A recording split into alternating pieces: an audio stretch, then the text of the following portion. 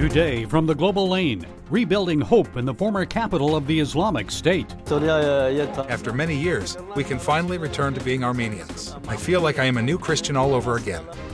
Migrant caravans continue to pour into Mexico, destined for the United States. Who will close the floodgates? The Biden Homeland Security is now the Department of Homeland Insecurity.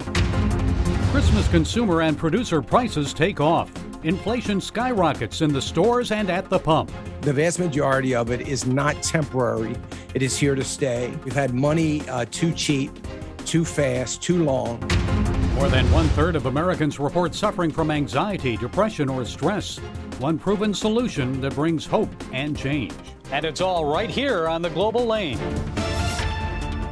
When ISIS seized Raqqa in 2014, Christians and other minorities who had lived in the Syrian city for generations paid a heavy price. Many were killed, thousands fled. Now that ISIS has been defeated there, people are picking up the pieces.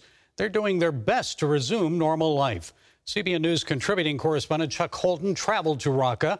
He brings us a first-hand look at their renewed hope. Before Syria's 10-year civil war, thousands of Armenian and Syriac Christians lived here in Raqqa, and many attended the city's two main Christian churches. Then ISIS seized Raqqa and made the city its capital, forcing most believers to flee. Those who stayed faced brutality in the form of beheadings, crucifixions, and sexual slavery.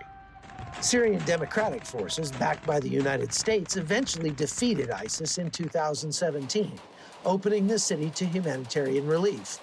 When the Free Burma Rangers first made it to Raqqa, the city lay in ruins. The former Armenian Church of the 40 Martyrs was just a shell of a building, and now a new building stands in place. American pastor Tay Pei helped get it done. I am friends with David Eubanks, and he told me that he was going to Iraq and Syria, and I asked him if he had any needs. And one was particularly rebuilding the church in Syria, and that captured my heart, and I wanted to be part of that. Tay's church raised $60,000 to help rebuild the church. This year, Tay got to come to Syria to see it be rededicated.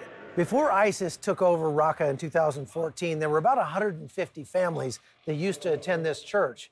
But now there are really only about 12 believers left in Raqqa. But the church has been rebuilt, and with the help of the Free Burma Rangers and many people who donated money, today is a very special day as we go to rededicate this church to God and hope that He will send more believers to fill the pews.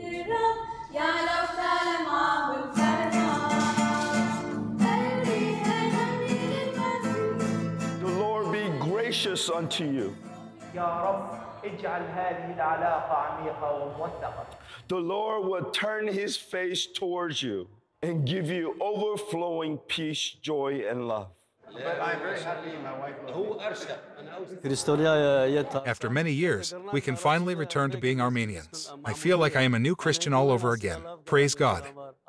We now have a place to come and worship and make the sign of the cross. This is the square where ISIS tank came down. You've seen it on TV, where they came down and did donuts in the tanks. This is it. This is the center of town right here. And this little sculpture right over my shoulder here, they used to put heads on that thing. Not that long ago either. So people here are very happy that ISIS is gone. Still, threats remain from terrorist cells operating in the city. This same night, a car bomb went off just a few blocks away from the church. Even so, residents here remain optimistic. We are few in Raqqa, but it's something, a miracle for us to see us together again. We are 12 people, yes, but we are too much. We are power, we are strength, we have each other, and we will start again. Chuck Holton is back in the United States after spending nearly a month in Syria. Chuck, it's good to see you back in one piece. I know you also traveled to a number of abandoned Christian villages in northern Syria, and they're still under threat. 4 or 5 years ago, it was from ISIS. Today, it's from Turkey. So tell us what's happening. Why haven't Christians and others returned there?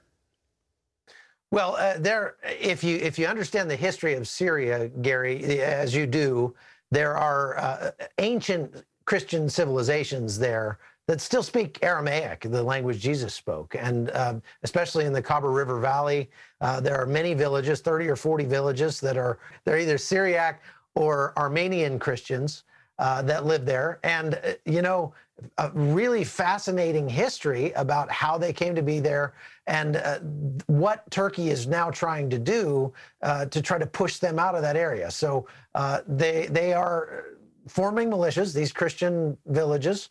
They have Christian militias that are attached to the Syrian Democratic Forces, the Kurds, and they're fighting off the Turks by way of fighting the Free Syrian Army. Now, the FSA is kind of like the United Nations of ISIS. A lot of them were ISIS fighters before. They've just changed uniforms. And so these Christians and Kurds are in the position of fighting the exact same people that they were fighting under ISIS, just under a different flag. And I know you've reported that ISIS is hoping to make a comeback there. So what is the likelihood of that? And how likely is it that the war in Syria will soon come to an end? There are three basic teams in Syria. There are the regime backed by Russia. There are the Turks, which use the Free Syrian Army to do their dirty work. And then there are the Kurds that are backed by the United States. Iran has an interest there. Israel has interest in Iran not having an interest there. So there's going to be conflict there for a long, long time. And the people are the ones who suffer, obviously. And Chuck, when it does finally end, it'll likely be much different than before. What do the people there tell you about their hopes for the country's future? What kind of Syria would they like to see? Well, everybody would love to just go back to the way that it was before the war, where they say that Syrians were just Syrians. There were Kurds, there were Christians, there were Muslims, and they all lived together in peace. There was actually quite a few Muslims in Raqqa who donated money to rebuild this Christian church because that's what they desire. They desire not obviously that the whole place become Christian. They just want it to go back to where they could live in peace with their neighbors. They could have essential city services, and they didn't have to worry about cars blowing up at random in the traffic circle down the street. It's amazing because I was there before the war and during the war. And before the war, I can tell you that Christians and Muslims got along fine, many of them. Yeah. And it's so important for Christians in the West to pray for Syrian Christians in their country, also to help, especially this time of year. And now you witnessed the Free Burma Rangers doing some work there. Besides helping to rebuild that church in Raqqa, what else were they doing? What role has that played in offering the people their hope?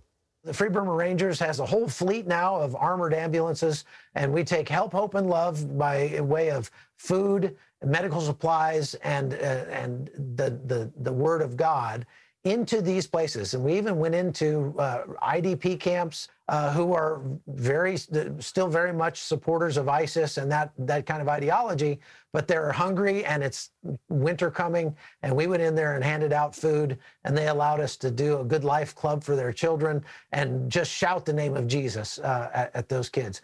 Okay, Hope for Syrian Christians. Chuck Holden, thanks for risking your safety to bring us your reports. Thank you for helping to raise awareness about our brothers and sisters in Christ in Syria. My pleasure. End of the year border crisis? Just ask folks in Yuma, Arizona, where immigrants are flooding into their city after illegally crossing the U.S. southern border.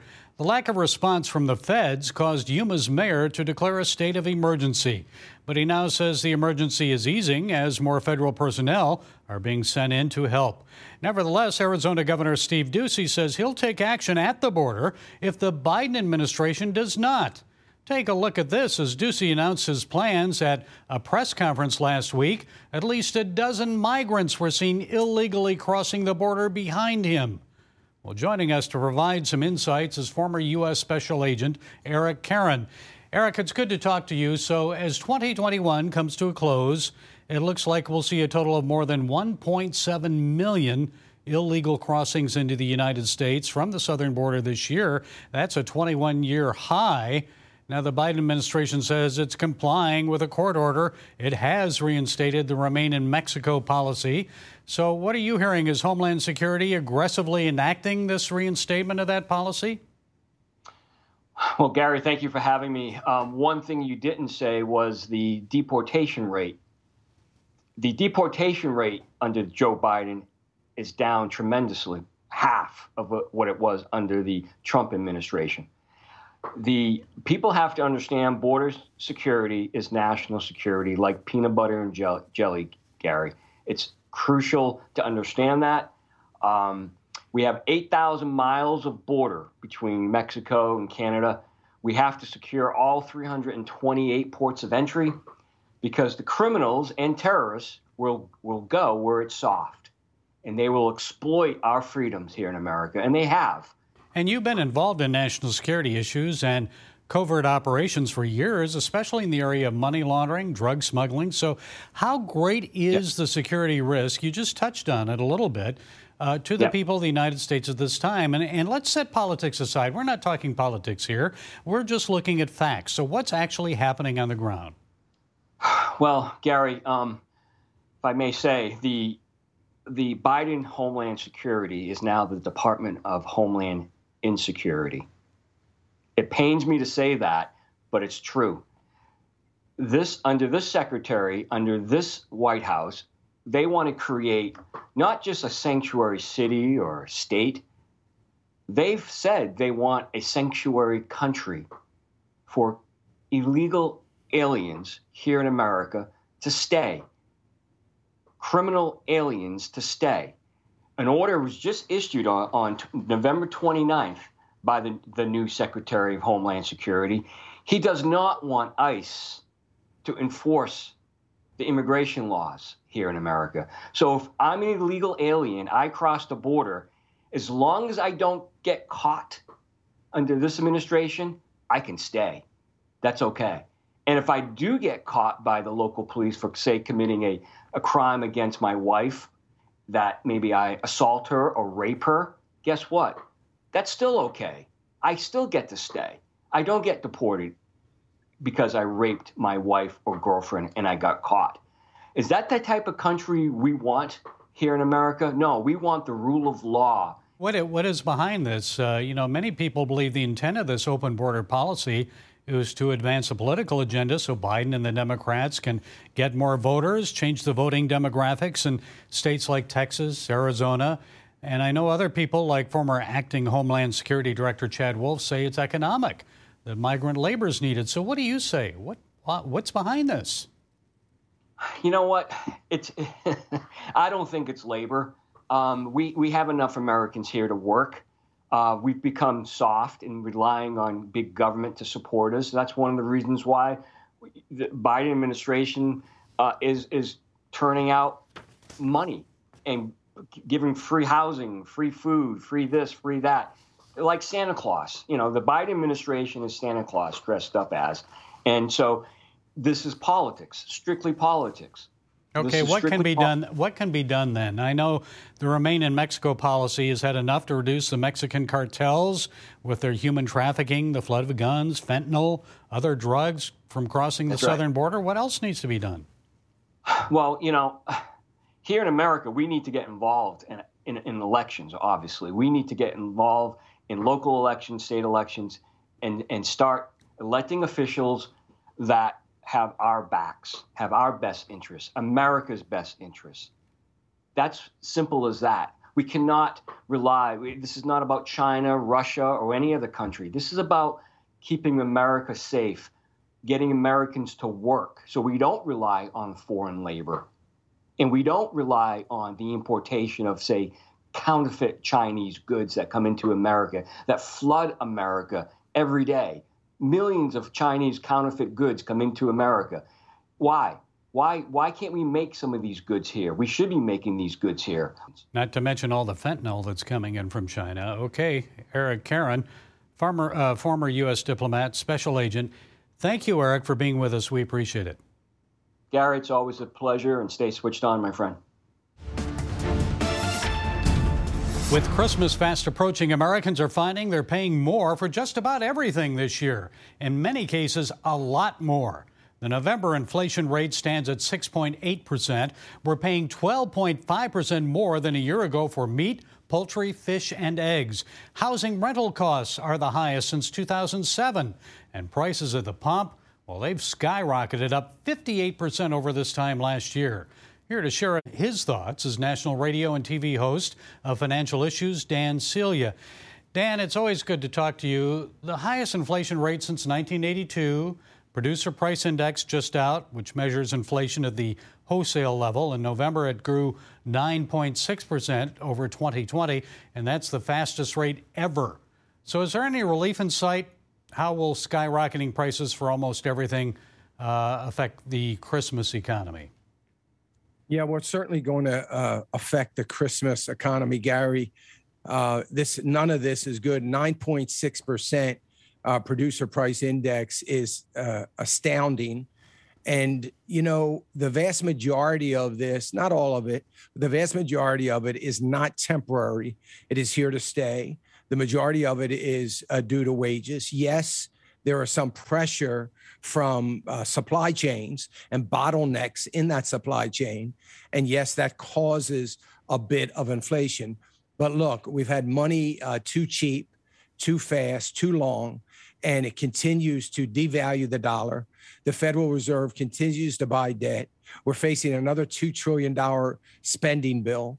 So more debt on top of that, $2 trillion that the CBO, the Congressional Budget Office, says it's going to cost us $3.4 trillion for that, when the administration says it's going to cost zero. So we continue to see the spending, the inflation is going to continue, and we have no jobs being created, only jobs being desired. We're at 11.2 million job openings, all-time record high, and nobody is filling those jobs. Remember that 9.6 number I just gave you, Gary, and you pointed out before we came on that, look, that's a November number. So I would suspect by the end of December, when we get that number in January, it's probably going to be double digits. And we're going to continue to see that go up. Dan, and you know, it's interesting. Let me ask you about the unemployment rate, though. That's down to 4.2%. But we know the November job growth was weak. A new survey by McKinsey shows almost half of employed Americans say they're not working due to health reasons, physically and mentally. And 37% say they've been diagnosed with mental health issues or have sought mental health treatment. Wow. It seems the pandemic has taken a toll on the U.S. labor force. So how concerned are you about that? Well, that's going to be our biggest problem that economists and analysts believe that we have, and politicians believe we have, is not there at all. Or we wouldn't be seeing such low unemployment rate. Look, the unemployment rate is low because we have clobbered our labor participation. So remember, unemployment is factored on a bigger number. So the number of the unemployment number is going down. So this is what happened in 2008, 9, 10, 11, and 12. So we're seeing that same effect. We're going to have a very low labor participation rate, and we don't see any end in sight. The people that were laid off just as the pandemic started early on, the vast majority of them still aren't back to work. Dan, what's your predictions for 2022? Will inflation moderate? Will our economy continue to grow at a robust rate? I think our economy is not going to grow at all, but I think inflation will begin to subside. So it'll probably be, at best case scenario, late third quarter, but likely into the fourth quarter, inflation may start settling down and dropping a bit, primarily because of supply chain pickup, and hopefully we'll get some energy picking back up again. Not to mention an election coming up. That always helps. Fourth quarter. Dan Celia, national radio and TV host of Financial Issues. Good talking with you again, Dan, and we appreciate you. Merry Christmas.